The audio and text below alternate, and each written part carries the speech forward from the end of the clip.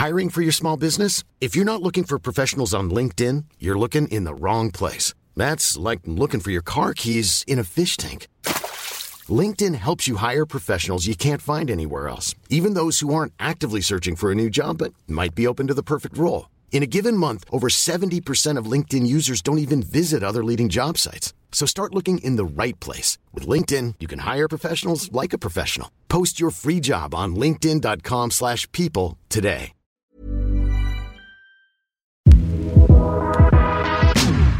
From Equity Mates Media, this is The Dive. I'm your host, Sasha Kelly.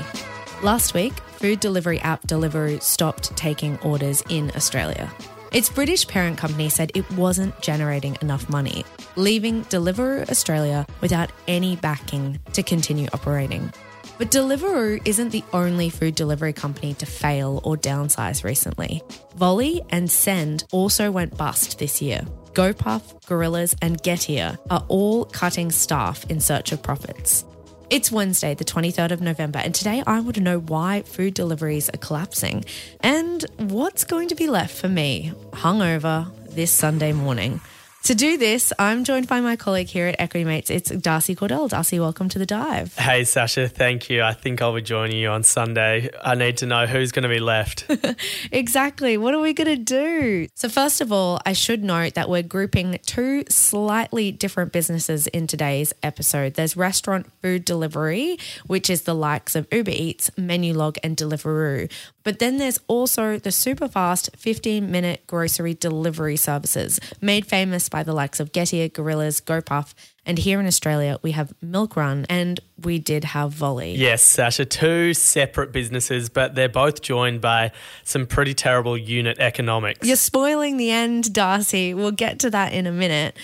Most of us, I'm definitely putting my hand up, have ordered from a restaurant delivery service like Uber Eats or Deliveroo, most likely, as I said, on a Sunday morning when you're feeling not so great from the decisions of the night before. But can you explain briefly to me how they work? Basically, they partner with local restaurants or supermarkets and deliver their food to customers for a fee. They take a chunk of the profit from the restaurant and then they add other service fees and charges to the cost. So I can open up my phone now, open the Uber Eats app, and there's a bunch of restaurant or food options in there.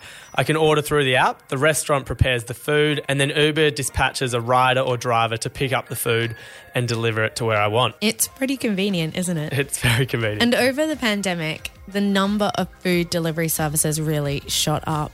They were popping up left, right and centre. And I think our appetite, pardon the pun, for instant food delivered right to our doorsteps was rising with it.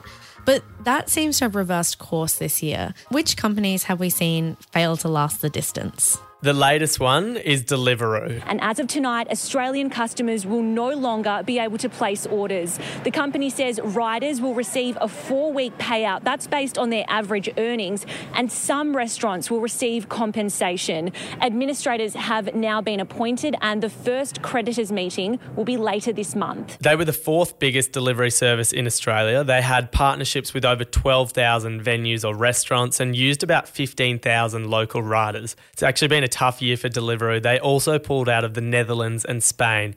The British parent company said that Australian takings made up just 3% of its overall earnings. Then there's also Volley, which you mentioned before. They launched in 2020 and promised food and grocery delivery in 15 minutes or less. But a couple of weeks ago, they confirmed they'd be folding after they couldn't raise enough money to stay afloat. Then there's Send, another grocery delivery startup, which collapsed in May. They'd raised about $11 million from investors, but they just weren't making enough money and had to pull out of the market. So that's the Australian climate. I feel like I know where this is going, Darcy, because you touched on what's happened in the Netherlands and Spain with Deliveroo. But what about the rest of the world? Are we seeing this play out globally? Yeah, Australia mirrors a wider global trend. One of the first dominoes to fall was in December last year when New York's 1520 delivery service shut down after burning through its cash. Just a couple of months later, rival startups Boik and Fridge No More followed in shutting down. At the same time, some of the biggest grocery delivery services are also cutting costs. Getir, a Turkish startup, has just cut its workforce by 14%. That's almost 5,000 workers. And that announcement was made just a couple of months after they'd raised $770 million from investors. There's their rival startup Gorillas, and they've laid off half of their workforce recently. There are now rumours Getir could acquire them for about $1 billion. And these two companies operate across Europe and the US. America's GoPuff is cutting warehouse hours and hundreds of jobs, trying to save $40 million. Another startup called Joker is reportedly trying to sell its business after reports came out saying the company loses up to $159 per order in the US. $159, that is insane and completely unsustainable. So who is left here in Australia? I know I've still got Uber Eats to count on. Yep, they're the dominant service. And I'm also thinking of DoorDash and Menulog because they have such a brilliant jingle. Spot on. They're the big three players now that Deliveroo is gone. Then there's Milk Run, who offer grocery delivery in 10 minutes or less. It raised $75 million earlier this year, so it seems to have a bit of a buffer. Having said that, they need it because Milk Run has said it loses about $13 per order. Not $159, but still significant. It's still significant.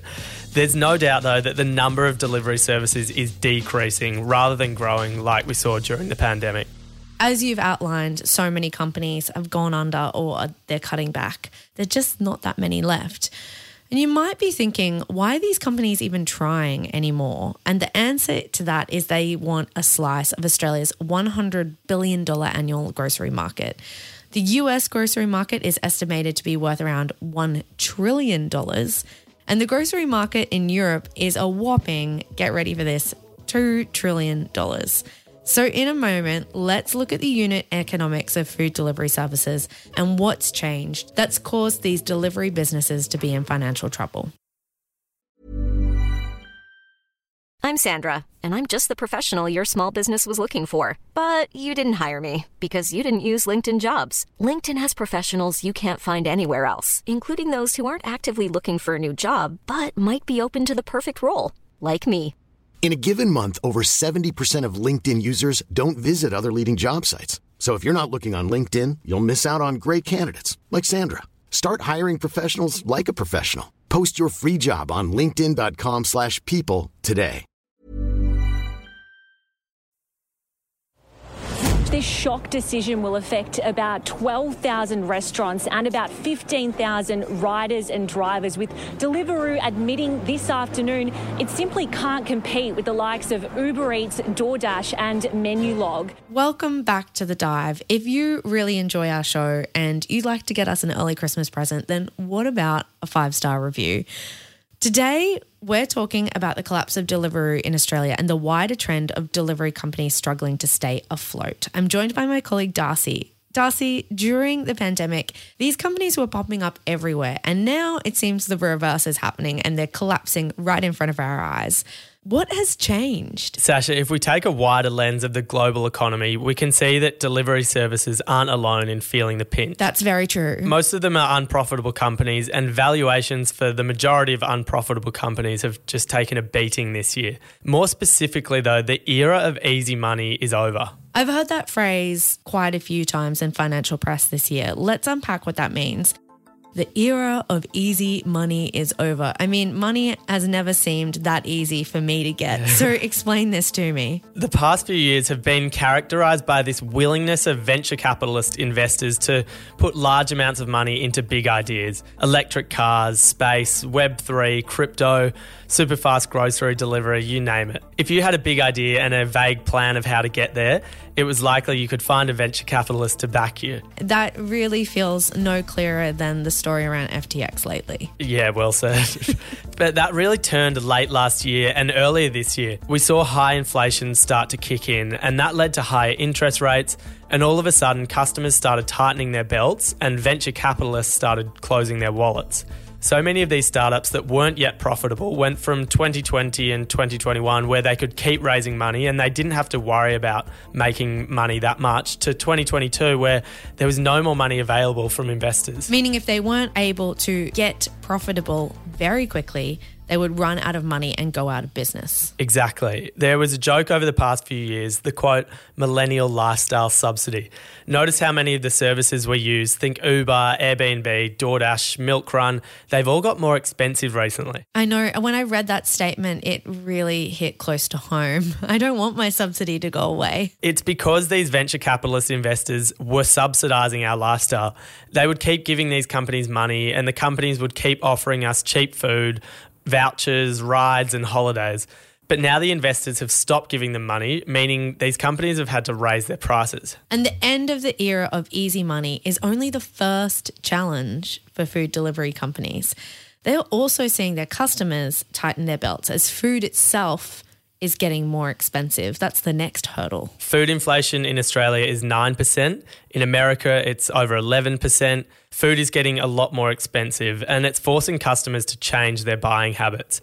In the last couple of years, customers may have splurged having their groceries delivered in 15 minutes or less, but now we're seeing more customers save the money and go to the shops themselves. We don't need to look at customers, Darcy. This is me. I definitely think twice about getting Milk Run now and decide to just put on my shoes and walk down to Coles. This episode's a case study of you, Sasha. Yeah, it is.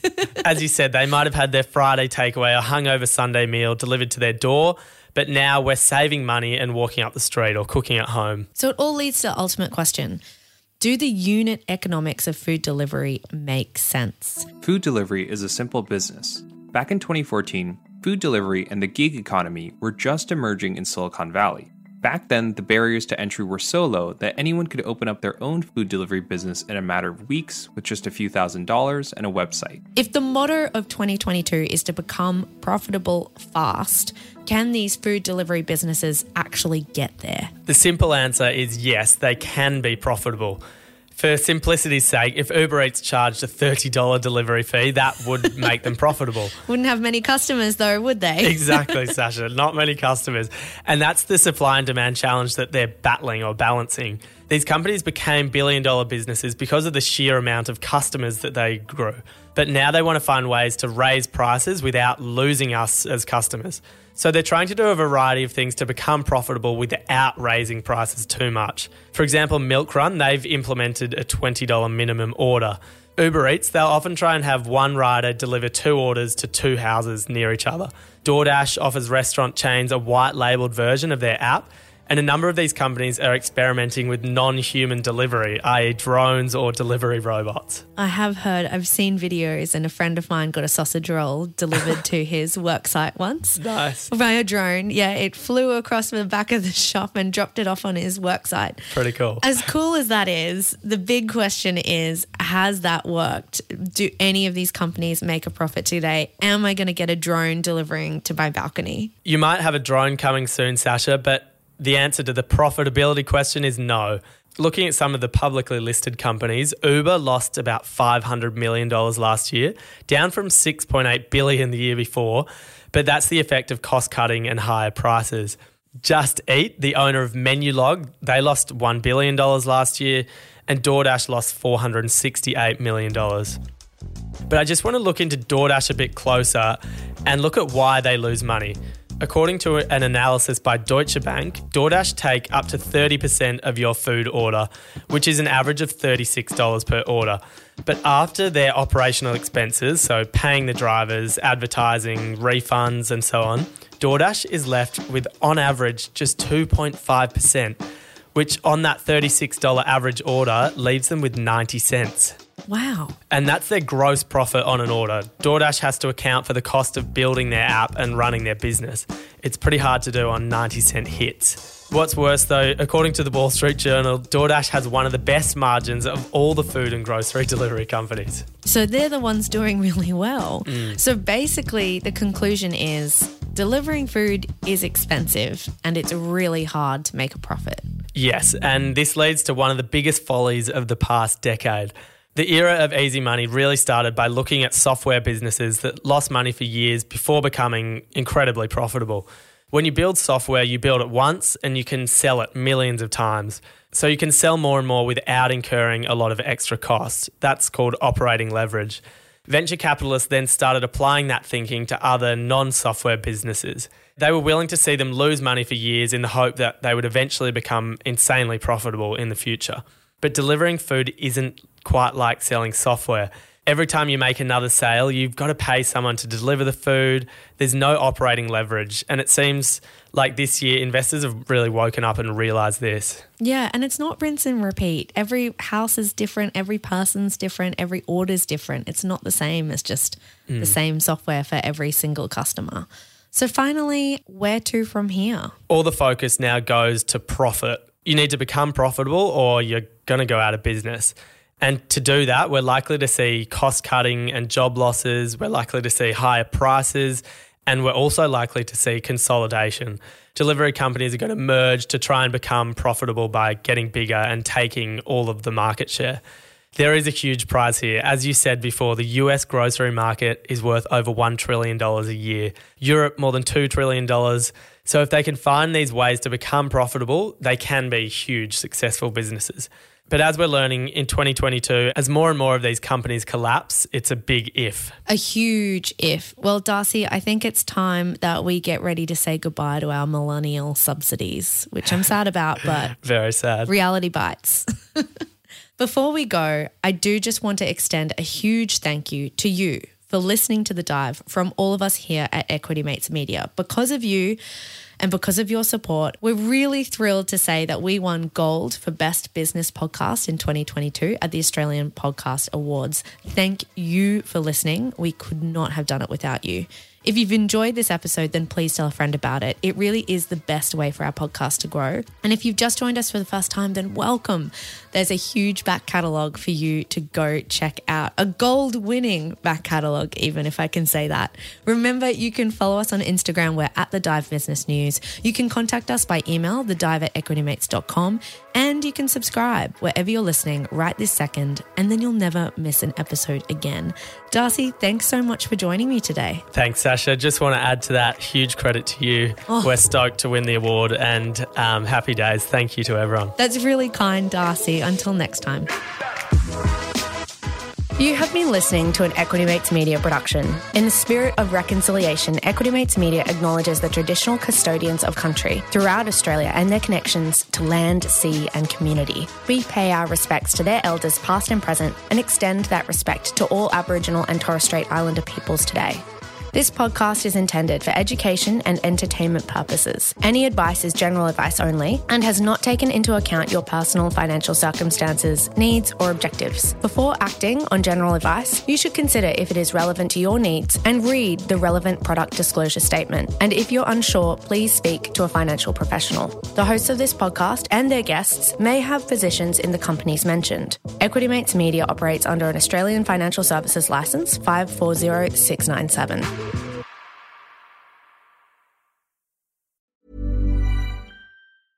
Selling a little or a lot? Shopify helps you do your thing however you cha-ching. Shopify is the global commerce platform that helps you sell at every stage of your business. From the launch your online shop stage to the first real-life store stage, all the way to the did we just hit a million orders stage. Shopify is there to help you grow. Shopify helps you turn browsers into buyers with the internet's best converting checkout. 36% better on average compared to other leading commerce platforms. Because businesses that grow, grow with Shopify. Get a $1 per month trial period at shopify.com/work. Shopify.com/work. Hey, it's Danny Pellegrino from Everything Iconic.